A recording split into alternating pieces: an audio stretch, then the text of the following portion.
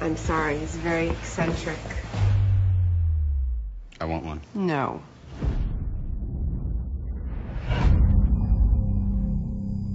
If you can make God bleed, people will cease to believe in him.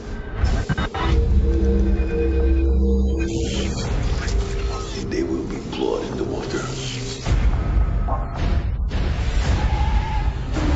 And the sharks will come.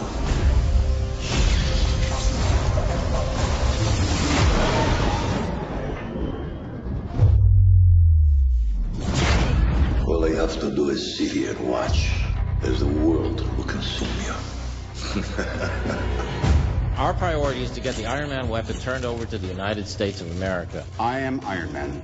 The suit and I are one. Contrary to popular belief, I know exactly what I'm doing. What? What I saw you do to Tony Stark on that track, wow. You need my resources. I want to make Iron Man look like an antique. This whole lone gunslinger act's unnecessary. You don't have to do this alone.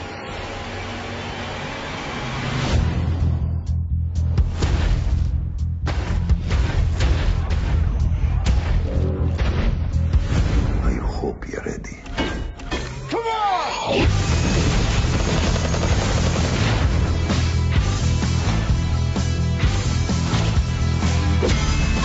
Mr. Stark displays textbook narcissism. Agreed? Yeah.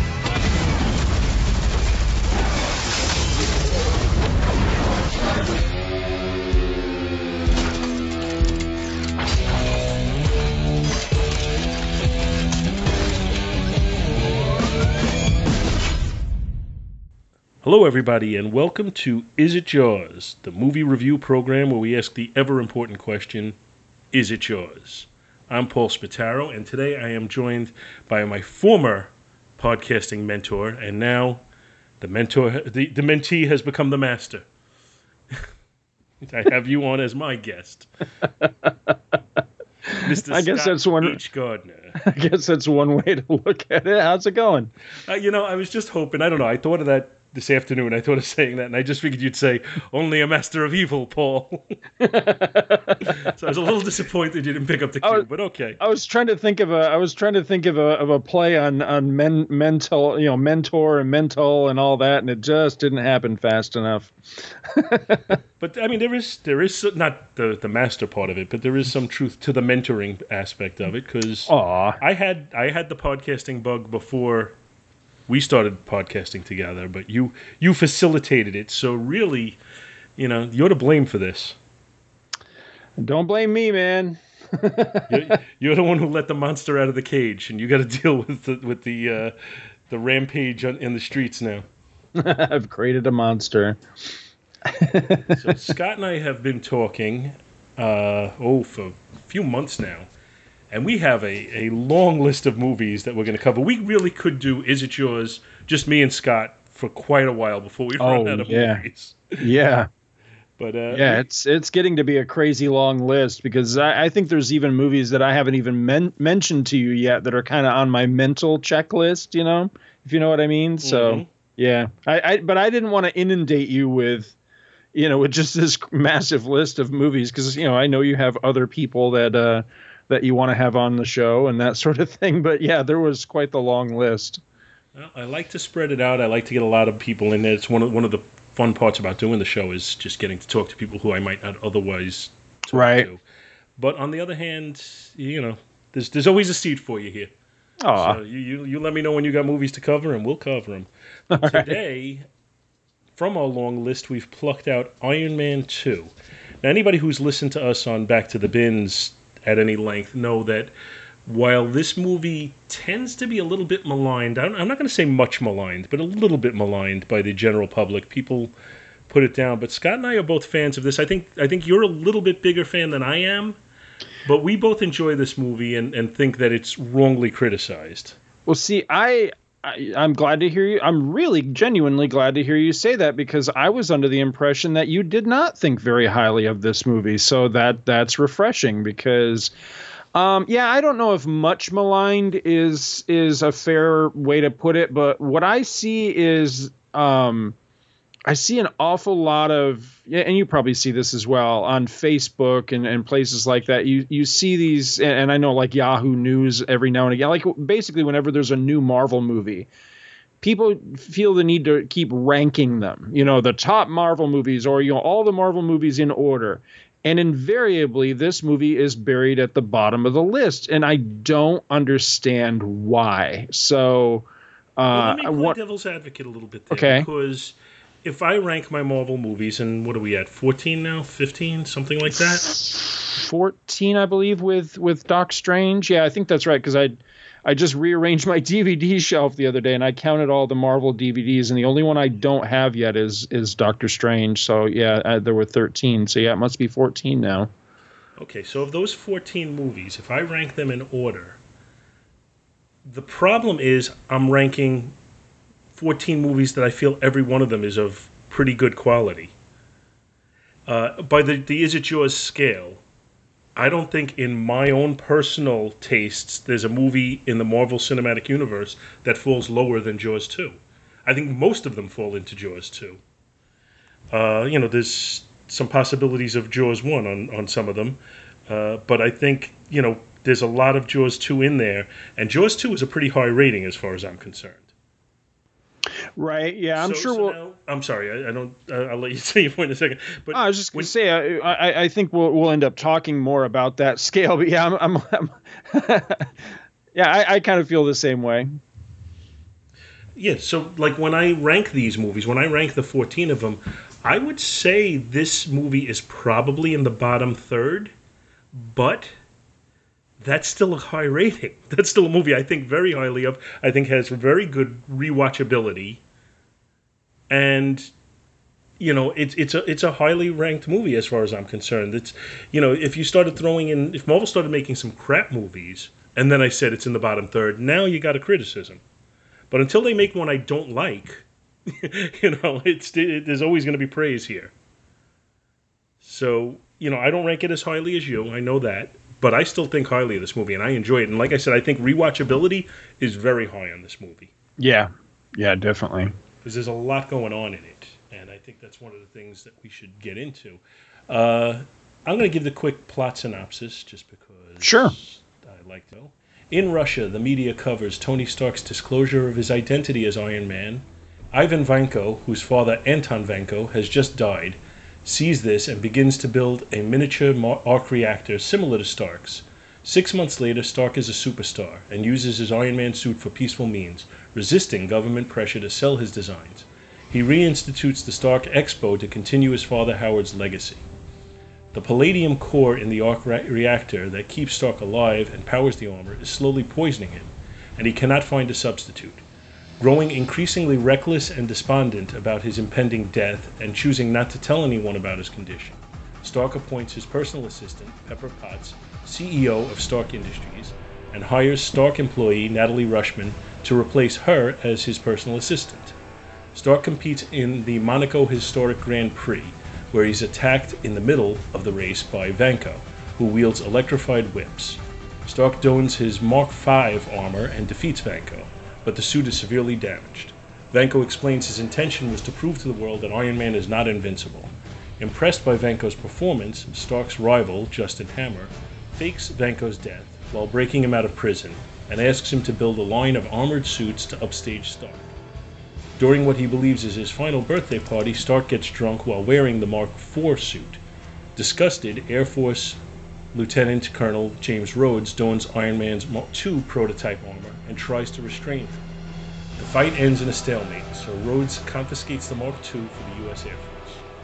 Nick Fury, director of S.H.I.E.L.D., approaches Stark, revealing Rushman to be Agent Natasha Romanoff, and that Howard Stark was a S.H.I.E.L.D. founder whom Fury knew personally. Fury explains that Vanko's father jointly invented the arc reactor with Stark, but when Anton tried to sell it for profit, Stark had him deported.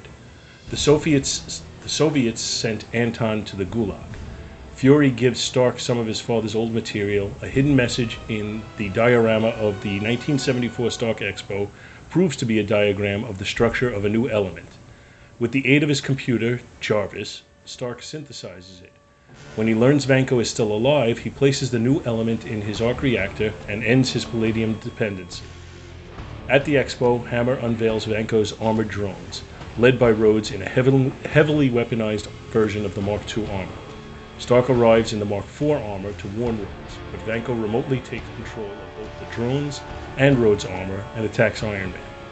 Hammer is arrested while Romanoff and Stark's bodyguard, Happy Hogan, go after Vanko at Hammer's factory. Vanko escapes, but Romanoff returns control of the Mark II armor to Rhodes. Stark and Rhodes together defeat Vanko and his drones. Vanko seemingly commits suicide by blowing up his suit. At a debriefing, Fury informs Stark that because of Stark's difficult personality, S.H.I.E.L.D. intends to use him only as a consultant. Stark and Rhodes receive medals for their heroism. In a post-credits scene, S.H.I.E.L.D. agent Phil Coulson reports the discovery of a large hammer at the bottom of a crater in a desert in New Mexico. That's the end. Now, I know one of the things that you love about this movie so much, and I think if you listen to that synopsis, is all the world building that's going on. Oh, definitely, yeah. And there's a ton of it in this movie, and that's one of the things that is enjoyable, because it gives it that greater, just that greater feeling in the Marvel Universe, in a movie that otherwise feels a little bit smaller. It's almost like it's hidden in there, which is just cool.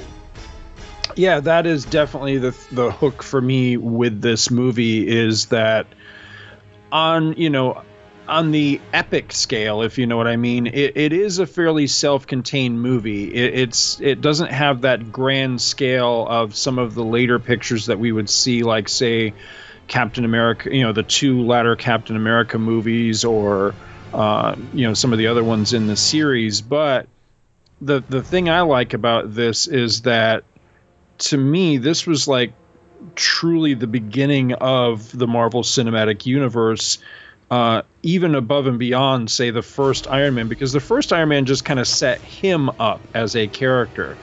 But, except for the Nick Fury tag at the very end of the first Iron Man, it's a fairly self-contained movie. This one here blows things wide open and gives us so many Easter eggs and so much material that it's still being mined today, and it could continue to be mined for a very long time. I mean, we ended up getting Howard Stark out of this. We ended up getting some of the elements that were used with Agent Carter, elements that were used in Civil War, and Stark Expo at the beginning. Yeah, the Stark Expo. So much stuff that they just continue to mine. And, the Black Widow makes her debut in this movie. We get a lot more Nick Fury. For all intents and purposes, Nick Fury really makes his debut here, because there may be people that weren't aware of the tag scene at the end of Iron Man, because it was that at the very buried at the very end of the credits kind of thing. Yeah, and it was just a cameo, where this is true supporting actor role. Yeah, exactly.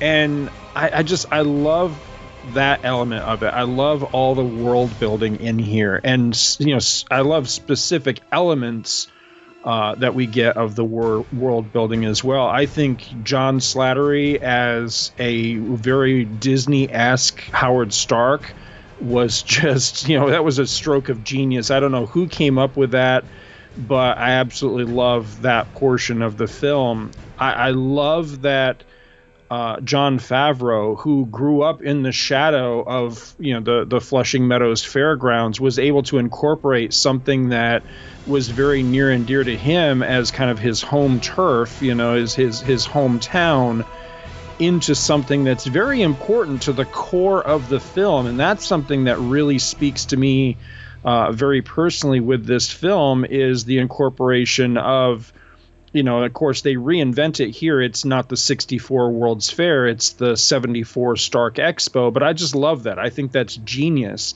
And that little bit of film that we see both in the very beginning of the movie at the expo, and then later on when Tony is looking at his father's films and everything, that little bit of footage of John Slattery as Howard Stark both with the finished product of the Expo film, and then we get to see like the little outtakes and things when they were filming the Expo film. That is so aping Disney's Epcot film, where basically that was like kind of Walt's last film, where he was talking about the whole Epcot project as Epcot was Epcot the city of the future type of thing.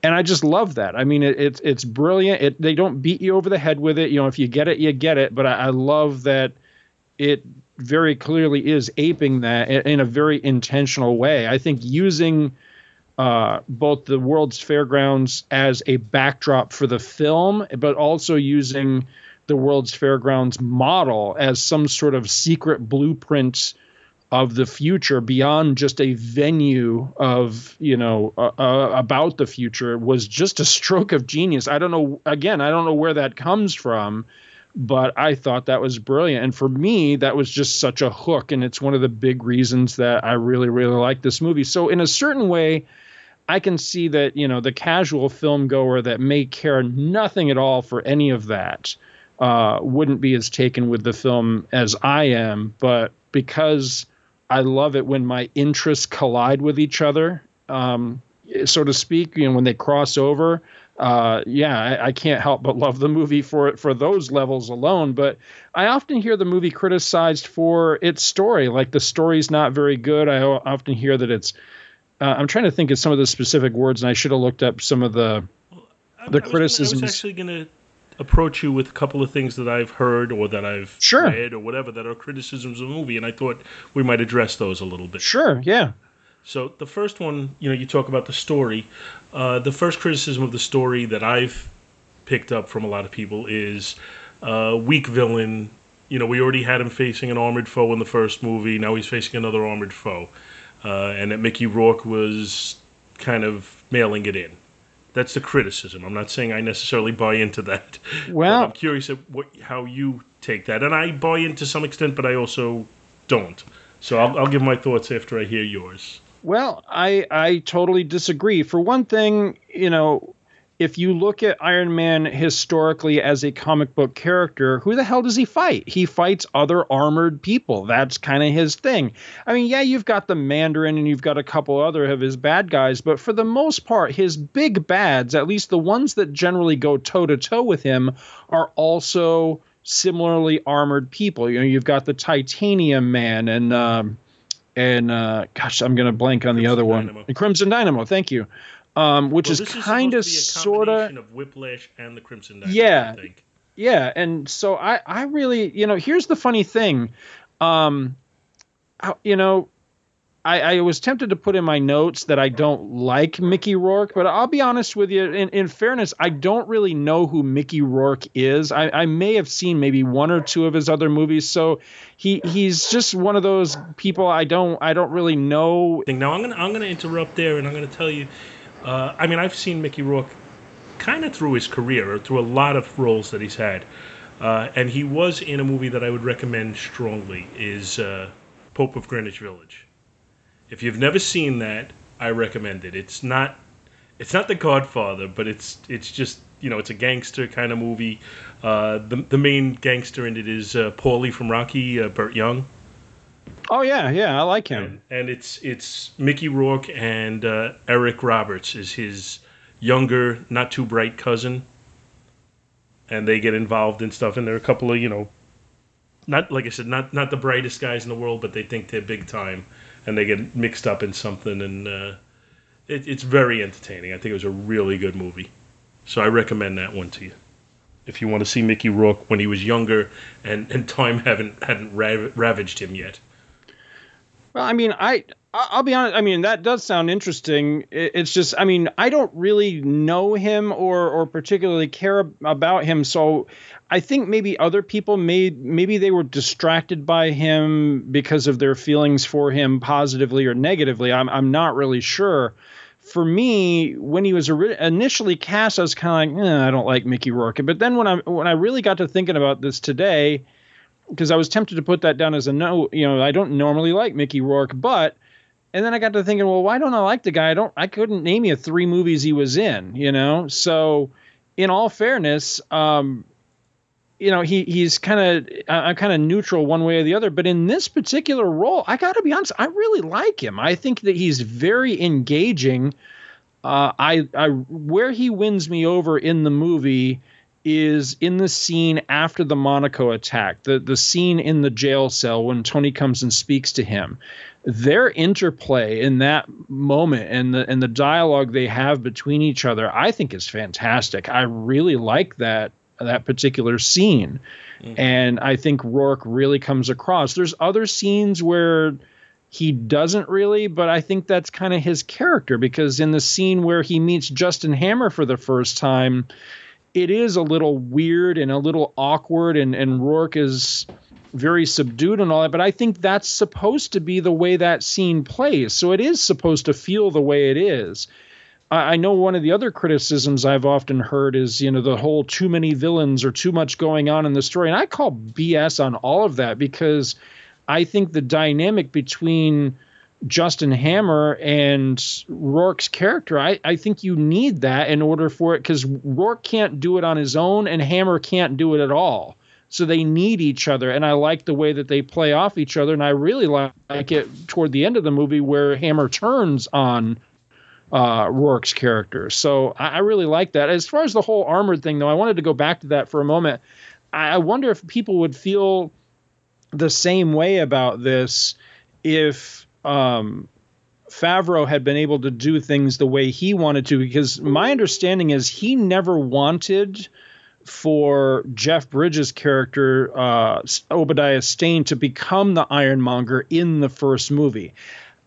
I got to be honest, it's one of the reasons I'm not real high on Iron Man, the first movie. I enjoy it. Don't get me wrong. I'm not down on the movie, but it'd be a hell of a lot higher on my list if that wasn't the villain that they went for right out of the gate. I think that was a bad move, because to me, and this is a case where I'm a little too familiar with the comics, I guess, but to me, Obadiah Stane is a villain that Tony Stark faces after great adversity, after he's overcome a lot of stuff. It's like that crowning achievement. He'd recovered from his alcoholism, he'd rebuilt his company, and it was that boss battle that he had to face. Now that he'd rebuilt himself and made himself back again, now he had to go back and reclaim his company from the man who stole it from him.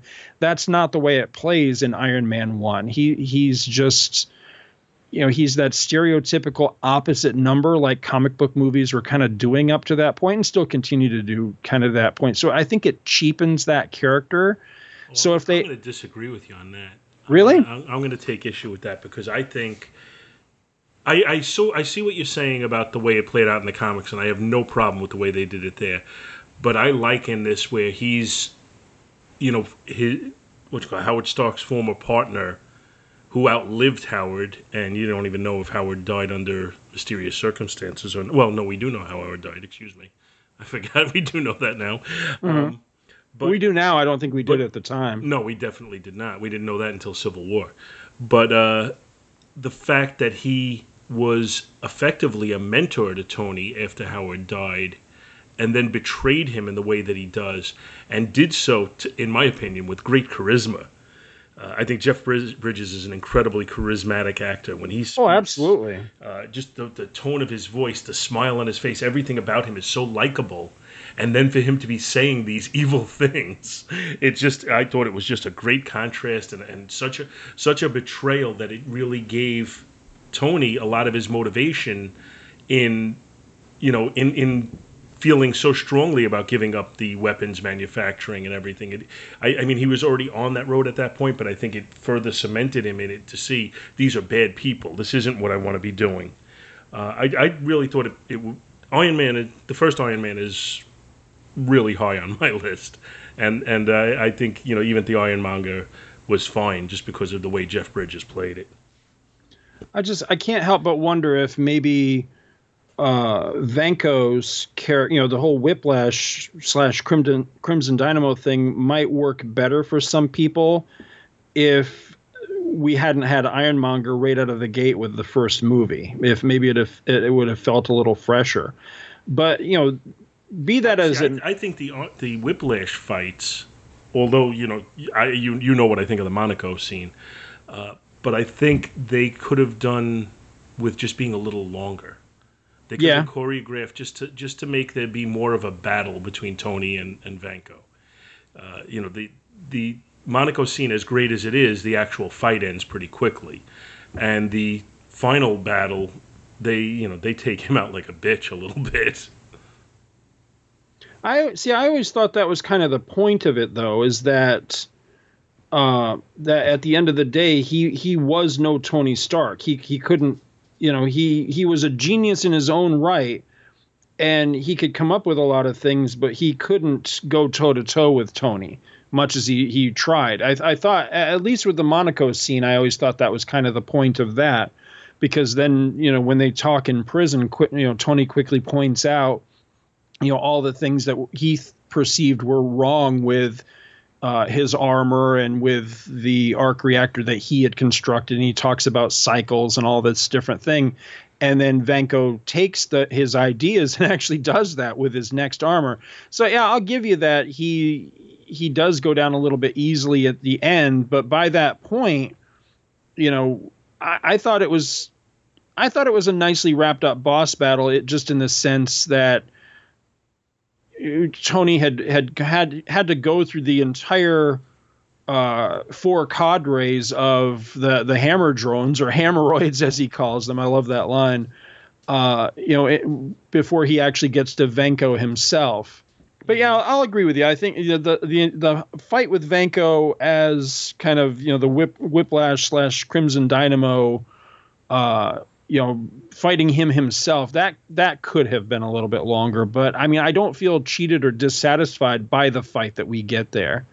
I don't feel cheated. I agree with that. I'm just thinking if I was looking at this movie trying to say what can I do to make it better, I think that final scene, that final battle, could have been just a little bit more choreographed to make it just a touch more touch and go. Right. And that's the only thing. That's one of the very few things. There's not a lot I would change in this movie. No, neither would I. And it's a pretty lean movie as well. That's something to keep in mind too. It runs. Actually, no, it's a little longer than I thought. It's 125 minutes according to Wikipedia. I thought it was under 2 hours. No, I was going to say I thought this was about a 2-hour movie. Well, you know what I'll say then? It feels quicker than it is. Yeah, so that's a compliment to the direction and the editing then, because it's moving along fast. And like we've said, there's a lot of stuff going on here. A lot. I think that's a little bit of a tribute to the direction in it. I think Favreau did a really nice job of having it run smoothly with all that information that's getting dumped on us throughout the whole movie. What were some of the other criticisms that you'd heard? Okay, well, one of the biggest criticisms I heard, and one of the criticisms that I still hear to date from one of my best friends, who is a comic geek and saw the movie and immediately criticized and still does, the whole Tony Stark's birthday party with him being drunk and dancing and acting like an ass. He just hates that scene. I mean, that's quintessential Stark, though. I mean, if you look at... See, the thing is... A little bit of demon in the bottle in the movie.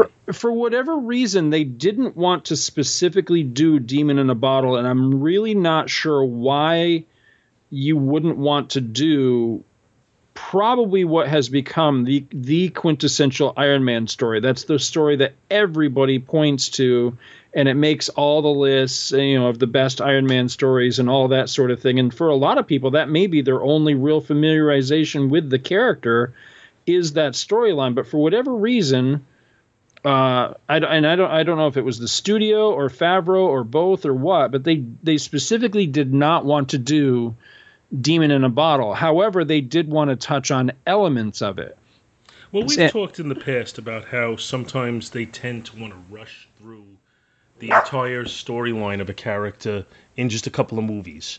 Right. And I do feel like the Demon in the Bottle storyline should not be one of the earliest stories you see of this character. I think you need to have this character built up as a hero before you start to deconstruct him. Right. So I really didn't think it was appropriate to see it in the second movie. I think they maybe could have done it in the third. But I think they would have been rushing into it too quickly. As good as it was, I do remember that you and I were a little critical that they went into the Winter Soldier story in the second Captain America. Yeah. Yeah. And it was a great movie. I'm not criticizing the movie itself. It's just kind of the timing of how they got to it. That maybe they could have done some other storylines before they got there. Well, the reason, though, that I think that the alcohol is, I'm glad that they didn't do the full-blown demon in a bottle story. I'm glad they didn't do a full-blown, okay, he's an alcoholic and he's got to come to grips with it and he's got to recover all in the same movie. I mean, what they gave us was essentially, he has a really bad night. He gets too drunk, he gets carried away, and then he's got to come to grips with, why am I acting this way? I really like that part of the movie because it's coupled with the fact of he's dying, and he can't quite come to grips with it. He's trying to. And so I see it kind of the opposite. I see it as a guy who is trying to do the right thing. He's trying to be the hero and be heroic, but he's facing a horrible death that only he himself and Jarvis know of. So, that night, that party night is, in a lot of ways, it's almost like a cry for help. It's he gets out of control. But by getting out of control, he eventually kind of gets the help that he needs or the support that I don't know if that makes any sense, but it's just kind of the way that I see that whole scene. I like that a lot because a little bit of you have to hit the bottom to bounce back. Exactly. And, traditionally superhero movies, that go a trilogy, typically this is what the second movie does. We've had the first movie that gives you the origin, sets the character up, makes them the hero, blah, blah, blah. And then the second movie is usually where, they have their fall or they hit rock bottom or they have, whatever that is that they have to overcome. And, we've seen this time and time again with so many of the superhero movies, Superman 2 and, Spider-Man 2 and all of these, where it's the chapter in the middle where the character really faces that challenge or their demons or whatever the case may be. And in this particular one, the one that Tony's really facing is his mortality. And so I think, given that story element, I think it's perfectly understandable that he gets out of control at what he thinks is his final birthday party. So I like that. I actually like that scene quite a bit. I think the fight that he and Rhodey have is a little over the top, but I really like it nonetheless, even though it is a little over the top. That is the one moment of the movie that I think does kind of get away from the groundedness, if that's even a word, that most of the Marvel movies hold so tight to. That one gets it gets a little cartoony, but again, I'll forgive it because I really enjoy it. I think it's a lot of fun. Yeah, I am not bothered by that scene. Like I said, so these are criticisms I'm hearing about the movie, right? As opposed to criticisms I'm leveling on the movie, right? I'm trying to think of what criticism I would put on it.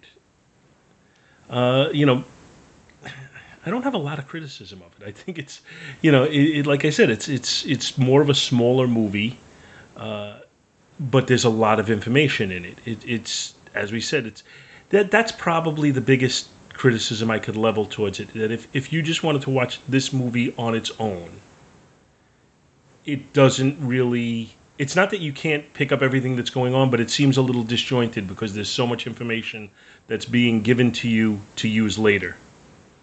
And you say, well, that scene kind of seems unnecessary, or that information seems unnecessary. Who cares? Until it becomes useful later. Right. So it might seem just a little directionless if you're not watching it as part of the greater universe. If that makes any sense.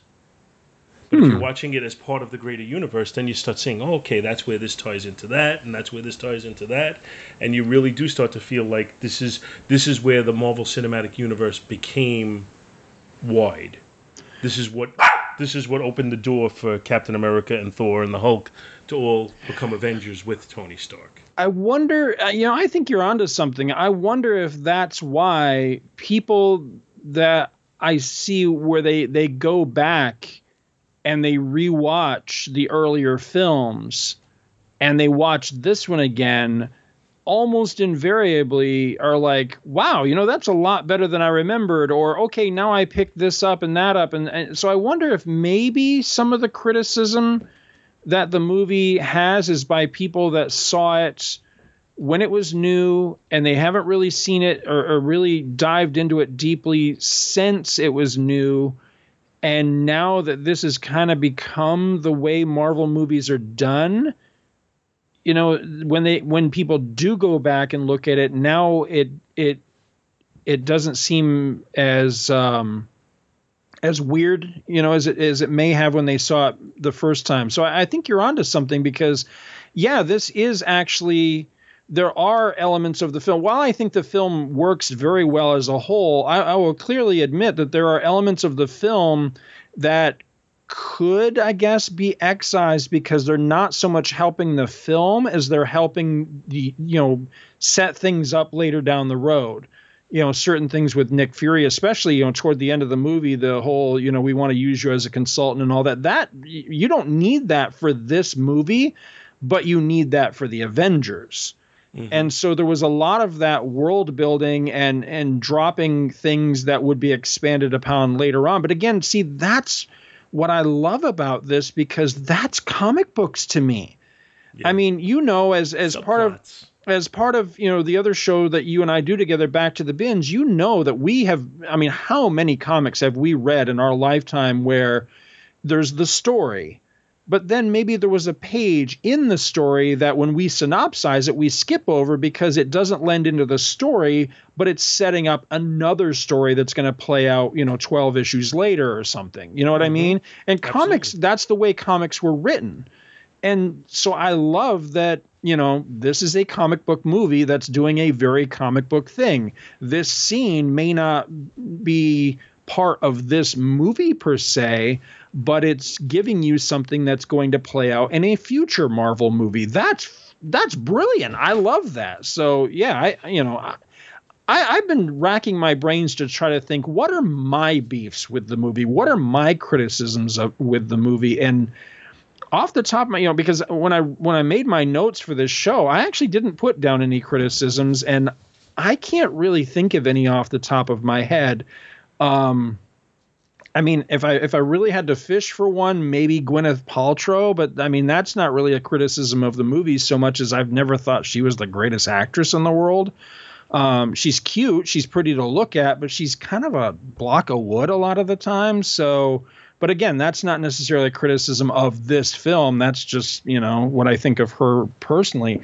I think the movie's got a hell of a lot more working for it than it ever has working against it. Some of my favorite things, just kind of off the top of my head, Don Cheadle replacing what's his name as Rhodey. Terrence Howard. Yeah, that's another thing that I didn't really like about the first Iron Man is that guy grates on me. He's got that Mike Tyson thing with his voice where I just want to smack him. He's just got a girly voice that really, there's that scene where he comes in when Tony's where Stain has taken the thing out of his chest and he's dying, and he walks in the house. Next time you watch that scene, listen to his voice. He comes in, Tony.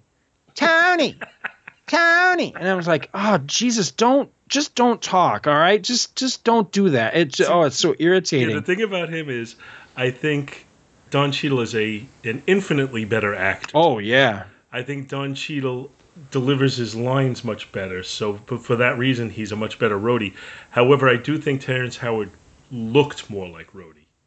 That's all he had, in my opinion, was the look, really. Maybe. I don't think he was the actor that Cheadle is, but I do think he had more of the look. I'll give you that. Yeah, he may look more like comic book Rhodey. I'll give you that. And then, of course, we get War Machine out of this, which was pretty awesome.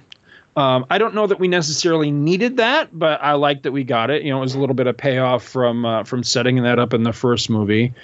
I think Sam Rockwell is great in this as Justin Hammer. I really like him. Yeah, I think he is a gem in this movie. I think his delivery of his lines is just so awesome. He's giving you menacing and comic relief at the same time. Mm-hmm. And he's so slimy, you know. Yeah. But, I mean, just the scene when he comes out at the Stark Expo and he starts trying to dance, right? Like he's trying to get the crowd engaged the way Tony does, and he just can't. I love that. Or even when he's talking to Vanko and he's like, when he's like yelling at him and take his shoes, that kind of thing. Right. I just think there's so much cool stuff that goes on there, and I love that he did a little bit of a reprise of that role when they did All Hail the King. Mm-hmm. That little feature. I'd like to see him back. I really would. I'd love to see him come back in a later film. If they really do, one of my big geek wishes for the MCU is to later down the line to do the Masters of Evil. I would love to see him involved in that somehow. Maybe in a behind the scenes facilitating the tech Lex Luthor-y kind of way. I mean, I don't want to see him necessarily become an armored supervillain or something like that, but just as the guy who facilitates the team's tech or something to that effect. I'd love to see that. I want more of him. I think he was great in the role, and he threatens Pepper at the end of the movie, and I'd like to see some payoff for that. I'd like to see that come back further down the line. So we'll see. I lost my train of thought. But yeah, well, my original thought on this, if they weren't going Infinity Gauntlet, which they are, I would have waited for, I kind of, in my mind, think we have infinite time that we could just keep making these movies and nobody's going to age out. Right. So I'm wrong on that. But my thought was the first wave would be the individual origins and the putting the band together for the Avengers movie. Then you'd have the Avengers movie, and then you're going to have Wave 2, and my thought was Wave 2 was going to be putting the band together for the Masters of Evil, right? Which was going to lead to the second Avengers movie, right? They didn't take my advice on that one, but I thought that would have been really cool to have little cameos with the Red Skull and whoever else we could decide who was going to be in the Masters of Evil for this particular incarnation. I don't think it's too late, though. I don't think it's too late for them to still do something like that further down the line. So provided, as you say, the actors don't age out or lose interest or whatever the case may be. I think that could still happen down the line. I'd love to see that happen down the line. I think that'd be really cool. Yeah, I would like to see that as well. But right now they're trying for bigger and bigger and bigger. So that's why we're going to the Infinity Gauntlet, and I'm not sure where we're going to go from there. I'm sure they have ideas, but they're keeping kind of close-lipped on the thing so far, anyway. Now, my suggestion: we did a group panel discussion last night on Logan, and what I suggested is if Hugh Jackman has now aged out of the role effectively, and said he would only play it again if it was part of the greater Marvel universe, that Fox should say, well, we're not going to throw away money, because if it's the only way he's going to play the role, we'll lend him out for one movie, and we should have a Hulk versus Wolverine movie. I'd be down for that. Yeah, I think the world would. I would totally be down for that. Like license to print money. I would totally be down for that. What are your favorites for the movie? Well, absolutely my favorite is the Monaco scene. I just think that is a perfect piece of filmmaking. Mm-hmm. Every second of it has me smiling and totally wrapped up in it, and I just think it's absolutely great. There's a build up to it. There's the moments where you think Tony's not going to be able to come out of it. The only thing about it that makes me shake my head a little bit is, all right, he's not really armored, or at least not fully armored, and yet Happy hits him with the car, and somehow the exoskeleton just revives him, and he's okay, like he wasn't hurt at all. And we're talking about Vanko there. I've watched that scene a lot of times, and that's one of the things that I was always looking for in that scene is how the heck did he survive that?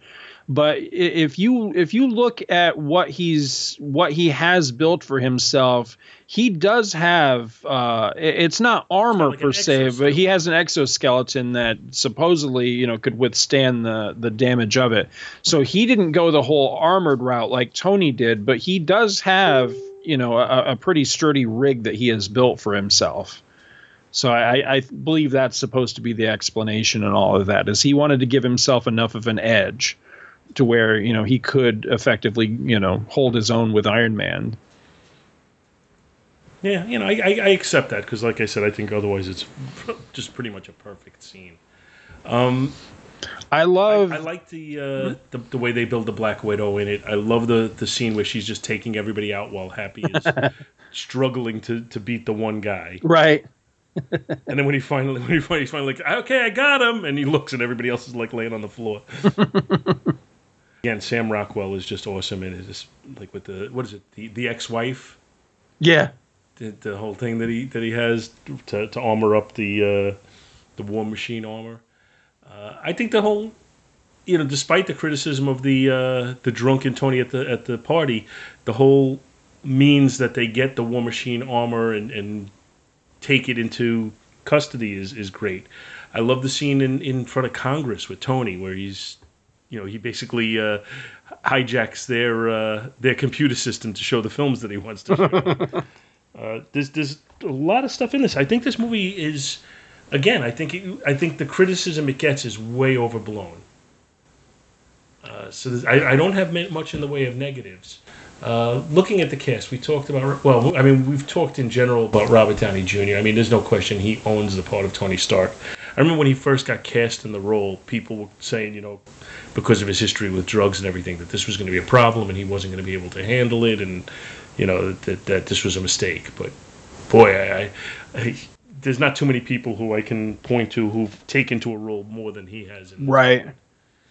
I kind of agree with you with Gwyneth Paltrow. I think her whole appeal is if you do think she's cute or sexy, that then you just kind of accept her and you find her to be enjoyable. But I really don't think she brings a lot to the table as an actual actress. No, I don't either. Academy Award notwithstanding. Don Cheadle we discussed. Scarlett Johansson, first of all, she's beautiful. Yeah. And I think she did a really nice job of doing the Black Widow in all the parts, in all the movies that she's been in so far. Yeah. So I think she's another one, that they've just done such a great job of casting these people. Who else? We got Mickey Rourke, we've talked about. Samuel Jackson. Samuel Jackson's interesting because, Nick Fury was always, for better or worse, he was David Hasselhoff. And then in the Ultimate Universe, they decided to make him Samuel Jackson. And then when they made movies, they said, well, we might as well cast Samuel Jackson in the role. So, I mean, it couldn't be more clear that he's the person that they were showing in those comics, and he fits the role, really well. I love the moment back at Tony's house where they're out on the deck, and he basically is telling him the secret origin of S.H.I.E.L.D. and that his dad was involved in the whole thing. I really like that scene. I think that scene plays very, very well, and he's informing him about Vanko and all of that. I mean, he fills in a lot of the gaps. It's a lot of exposition, but I think it's a very well done scene for it being just a lot of exposition. Now, you talked about Howard Stark as Walt Disney. Mm-hmm. And in my mind, I start creating, well, that's just such a natural thing. It just seems so obvious. And it does in hindsight. But I do agree with you that it was a little bit of genius to put him in that role, because looking back on it, I didn't see him as Disney. I saw him as Howard Hughes. Right. So they took him away from that Howard Hughes persona, and they gave him the Disney persona, and I think that really works so much better in here. Well, I'll disagree just in the sense that I don't think they took it away from him. I think that he went from Howard Hughes to Walt Disney, if you know what I mean. So I see Howard Stark as, when you look at young Howard Stark, like when we meet him in Captain America First Avenger, and we're seeing him in the Agent Carter series and everything, I think he's very much Howard Hughes in that aspect. But he becomes a Disney-like figure toward the end of his life, as he matures. So he's almost, he's almost Disney getting there by being, by starting out as Howard Hughes as opposed to starting out as a cartoon maker kind of thing. And I really like that. It's a wonderful melding of those two historical personalities into this character of Howard Stark, and I think it was just very, very well done. My personal favorite part, my favorite scene of the entire movie, is when Tony is back at his place, and he's basically been kind of confined to quarters, and he's going through his dad's journals, and he's playing the movie just kind of. It's just kind of playing in the background. He's not paying a lot of attention to it. And then we see Howard come on screen, and Tony doesn't realize it until he speaks directly to him, and he calls his name. And that's a great little touch there, because you have young Tony in the room with him, right, in the film, and right, that's who he's talking to, right. And that's nice, very nicely put together. I love that scene because it's him speaking to his son through time. Not only is it through time, but also, through the, I'm trying to remember how Tony says it at the beginning of the movie, from the great beyond, he says, when he introduces his dad in the film at the beginning of the movie. So it's him speaking to him, both through time and, through the veil of, the curtain of death, and speaking directly to him. And I just love that moment because it's kind of like the Fortress of Solitude scene for this character, if you know what I mean. And I love that. I love that it lends something special to, Howard Stark's character. It lends something to Tony's character.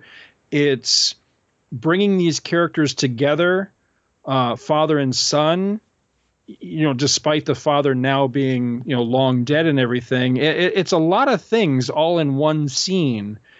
And again, the whole thing with, where he points to the model and says, this is more than just people's dreams and ideas. This is the future. This is the blueprint of the future.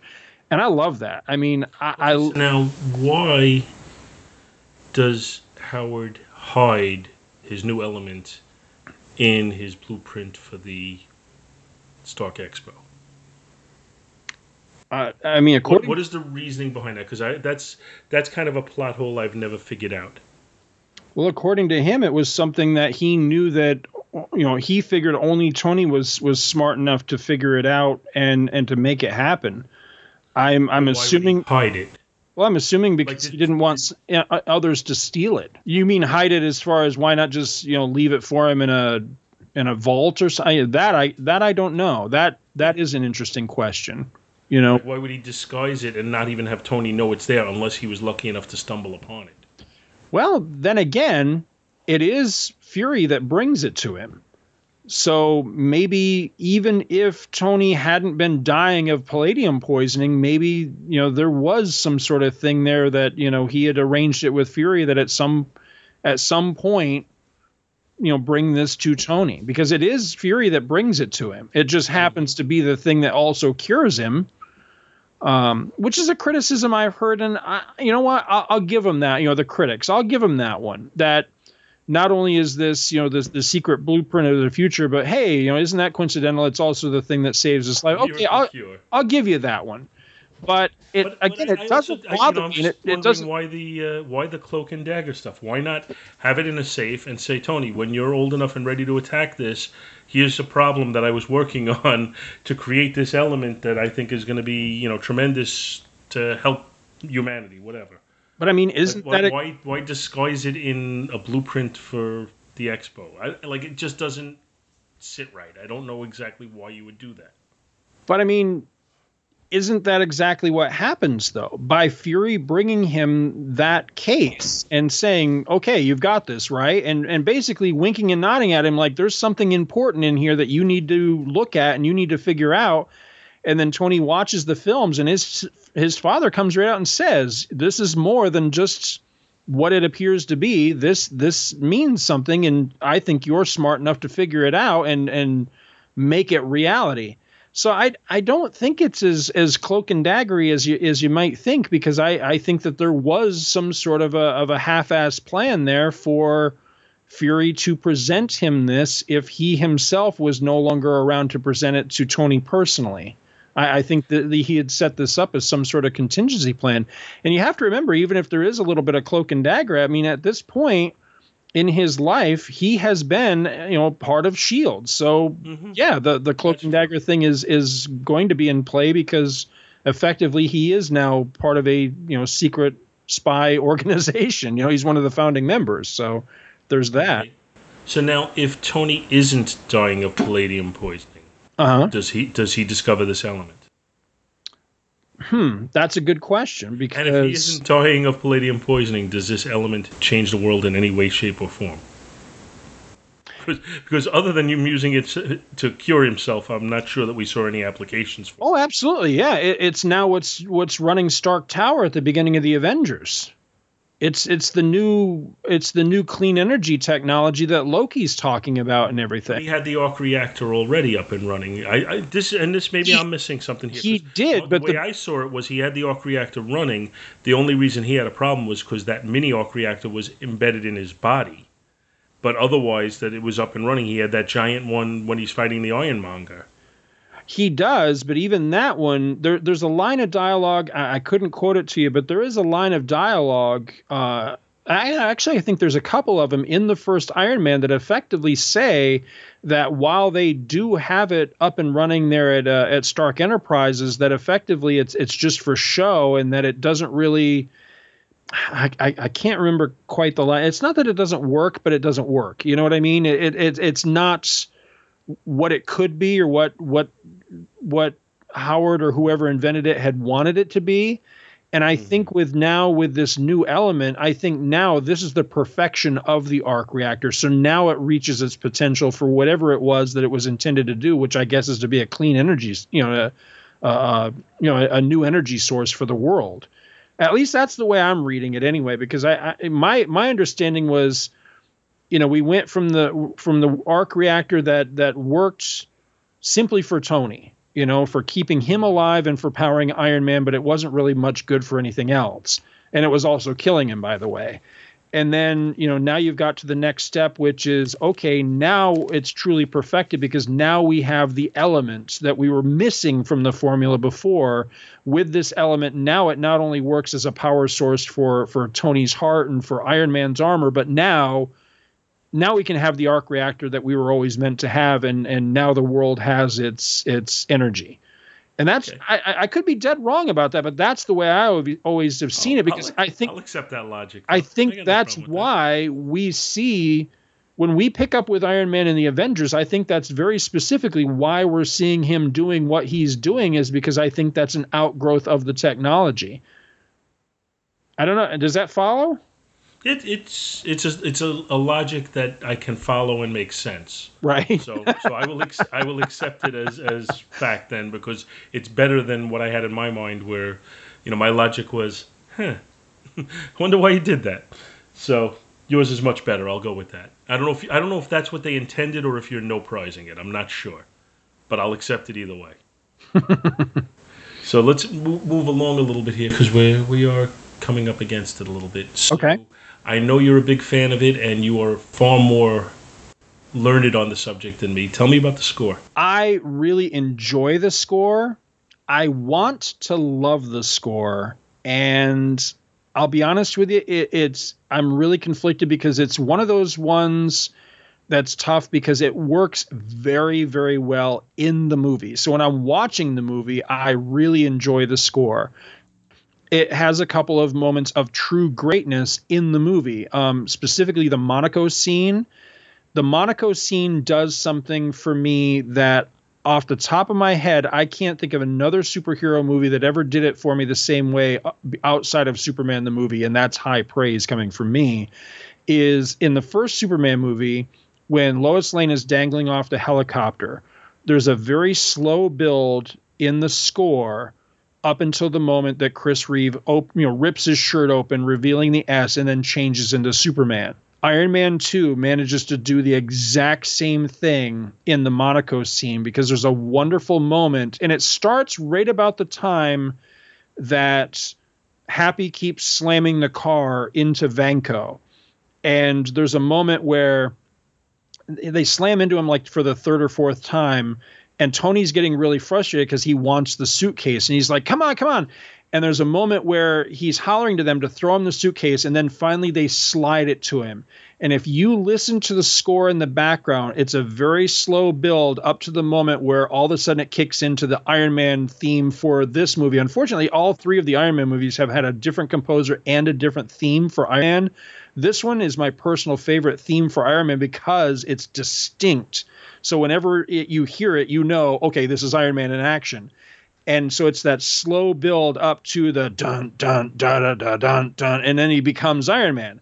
I love that. I call that a shirt rip, even though, of course, it's not him ripping his shirt. But this is probably my second favorite superhero movie shirt rip of all time, next to Superman the movie, because it's just friggin' awesome. I love it. So the score works great in that moment. It works really well when Tony is playing with the model and playing with the CGI version of the model and putting it all together and figuring out what's going on.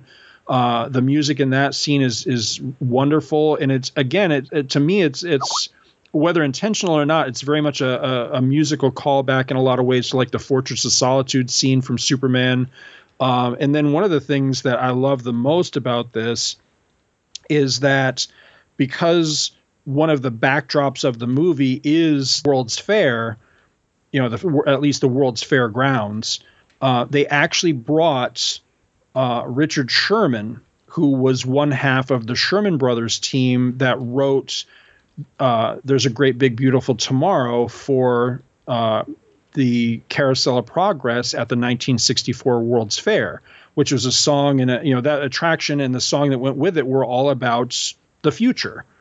And so Richard Sherman, his brother, unfortunately had passed away by this point, but they brought Richard Sherman back and basically were like, we want you to do this again, but you can't use Great Big Beautiful Tomorrow, but could you write something like Great Big Beautiful Tomorrow for the Stark Expo? And he created a song called Make Way for the Future Today. And I love that song because it is very much just There's a Great Big Beautiful Tomorrow with just a different tune and different lyrics. But it's a great piece of music, and they use it several different ways in the movie. There's a song, there's one that actually has, people singing and it has lyrics and everything. And then there's several different styles of the played instrumentally in the movie. And then it's reused again when Bucky and Steve Rogers go to the expo in the 40s in Captain America First Avenger. They actually play it there in a very 40s motif. So they've reused the same piece of music several times played in several different ways, and I really like that. Unfortunately, this score away from the movie doesn't work as well. It's a good score, but it's not great like I was hoping it would be, because I'm a big fan of Debney. I really like Debney as a composer, and there's a lot of moments of the score that are really, really good. But as a whole, and especially as an isolated album, it has extreme highs and extreme lows. There's a lot of stuff that's just kind of quiet and just kind of backgroundy. But I'll give him this much: the Marvel Cinematic Universe movies are often criticized for not having themes. And his score for Iron Man 2 is really the first one to have distinct themes, at least as far as Iron Man himself. I can't really discern individual themes for other characters, but the theme for Iron Man in this is something that I did walk out of the theater humming, which didn't happen with most of the other pre-Avengers movies theatrically. They just, most of them, the music was kind of forgettable, if you know what I mean. So yeah, I do like the score. It's funny, I had thought the same thing, and I don't pay attention to the score quite the way you do. Right. But I had thought the same thing until Andy Leyland pointed out to me, he says, what, are you kidding me? Captain America's theme is incredibly recognizable. And then I listened, I was like, oh shit. That's true. I can't believe I didn't notice that. That's true. It is. He's right. But that's the one. Thor doesn't really have much of a recognizable theme. The Hulk didn't have much of a recognizable theme. All right, so at this point, unless you have something else you'd like to touch on, if you have something in your notes. No, I think I've hit pretty much all of my notes. All right, so then the question is, I kind of already said, and I'll give mine first. Usually I'll ask you for yours first, but I already kind of said mine. So where does this fall on the Jaws scale? And just to repeat the Jaws scale, as I do every show, Jaws is an absolute classic. Great movie, virtually flawless. Jaws 2, really solid movie, very enjoyable, worthy of repeat viewing. Jaws 3, okay, got some enjoyment out of it, but nothing particularly special at all. Jaws 4, bad movie. Now, on my scale, this is a Jaws 2 because it's very rewatchable. It is not a perfect movie in my opinion. It's not, there are flaws to it. There are points where it doesn't step up and get to that all-time classic level. But I think it's very enjoyable. And as I said, I think it's really, really high on the rewatchability scale. So for me, it's a Jaws 2. Having recently rewatched Jaws 2 myself, I was curious and it doesn't compare. And those ratings are not my reviews of those. Okay, yeah, I was going to ask you if you had seen Jaws 2 recently, because I hadn't seen Jaws 2 in years, and I rewatched it recently, and you do realize that Jaws 2 is no Jaws 2, right? Well, on the Jaws scale, Jaws is Jaws. Right. Jaws 2 is Jaws 3. Right, yes. Jaws 3 is Jaws 4. Right. Jaws 4 is a high Jaws 4. just because it's so bad, it's funny at times. So there is no Jaws 2. That's funny. No, none of the Jaws movie rank as Jaws 2. That is funny. Okay, well, here's the big question. All right, so is it Jaws? Here's the thing for me personally, and I know you don't necessarily set criteria, but you know me, I'm the criteria guy. So I set criteria for myself. What do I think is Jaws? So for me personally, for a movie to be Jaws, it has to nail all three of these criteria. So criteria number one is, will I watch it whenever it's on, no matter where I catch it? Like if I'm flipping channels, no matter where it is in the movie, will I find myself watching it right to the end? Yes, with this particular movie, I will answer yes to that. I love this movie, and it doesn't matter where it is, at what point it's on. If I was to flip onto it, I'd be like, ooh, Iron Man 2, I'm going to sit. Even if I only intend to watch like 5 minutes of it, I'd probably end up watching it all the way to the end just because I really, really love it. Second criteria, it's got to be eminently quotable. Jaws is an eminently quotable movie. There are so many lines from that movie that many of us use in our common everyday speech. Sadly, Iron Man 2 is not eminently quotable. There are great lines in it, and I'm sure if I thought long and hard enough about it, there probably are lines that I use on a frequent basis, but off the top of my head, I can't think of a single one. So it's not necessarily eminently quotable. And then 3, again, on my personal criteria, it has to have a great and or classic score, something on the level of a John Williams, like a John Williams Jaws or Superman or Raiders of the Lost Ark or The Empire Strikes Back, something like that. Sadly, Iron Man 2, I really like the score and I really enjoy the score. It is not a great and or classic score. So is it Jaws? It is not. I, however, would rank this like a Jaws 2.5. I really like this movie a lot. I dare say I love this movie. This is currently probably my second favorite of the Marvel movies. Yes, I really do rank it that high. Off the top of my head, the only one that I personally like better than this one of the 14 Marvel movies is Guardians of the Galaxy. And because it hits a lot of the same buttons, to be honest with you. I also hold the 2 latter Captain America movies right at the same level as well. I think they're also fantastic movies, but this one just speaks to me personally on a lot of levels. But unfortunately, not Jaws. I think we can go with that. I think that's fair. Cool. So I'm interested in hearing now. Again, we talked about how this movie is maligned. The people criticize this one. It's not one of their big favorites, or certainly the public opinion is that it's not one of the biggest successes in the Marvel Cinematic Universe. So I'd be interested in hearing, anybody listening to this, if your opinions differ from ours, why? What about it bothered you, or what about it makes you think it's even better than we thought it was? I have an email. It's jawspodcast@gmail.com. Please write in. Let us know. Well, Until then, go ahead, Scott. I did uncover a couple of interesting things, though, because like you, I have heard a lot of criticism of the movie, and I was under the impression that the movie is not well regarded at all. But strangely, on the subject, and I know we don't put a whole lot of stock in numbers as far as box office and that, but I did find it interesting that this movie not only costs $60 million more to make than Iron Man 1, meaning that they put a lot more money into it, they were willing to risk more with it, but also it made more than Iron Man 1, which I was not aware of. I didn't think it did as well as Iron Man 1, but it did. It actually grossed $38.7 million above and beyond Iron Man 1.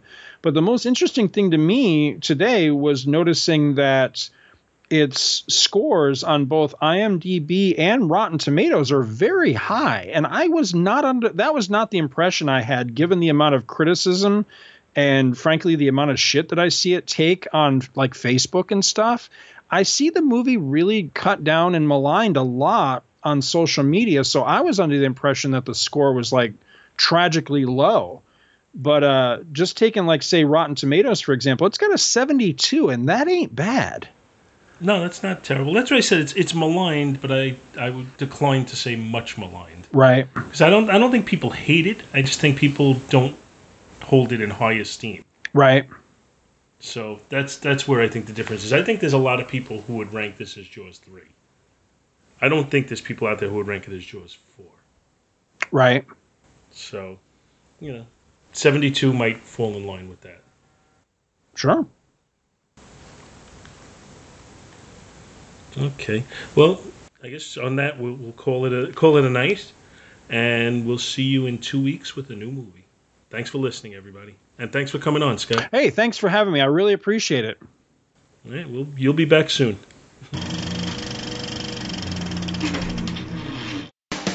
From the poor man's Joss Whedon comes the forgettable follow-up to Iron Man. That's essentially just killing time until the Avengers. Iron Man 2. The completely disappointing sequel you fooled yourself into liking simply because it had Iron Man in it. Suit up for a feature-length version of the Nick Fury bonus scene from the end of the first Iron Man, which will still be unresolved by the end of this movie.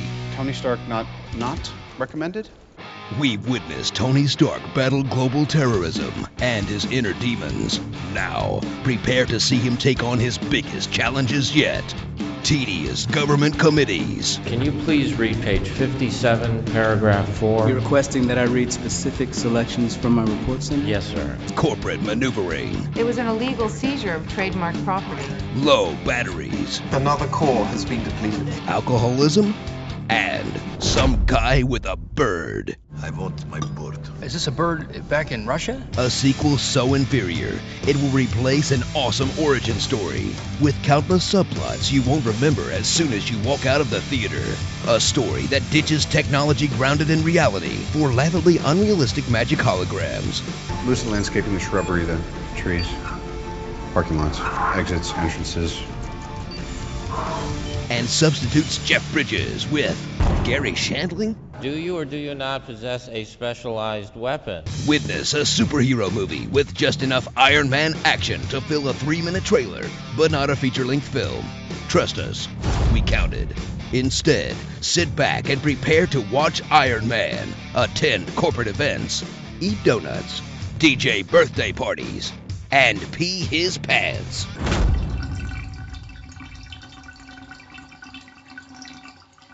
Experience the epic face-off between Iron Man and one of Marvel's least known villains, Whiplash, who's harnessed the most dangerous modern technology ever, only to waste it on a whip. A foe with no known superpowers, who somehow survives being crushed by a car, not once, not twice, but 4 times.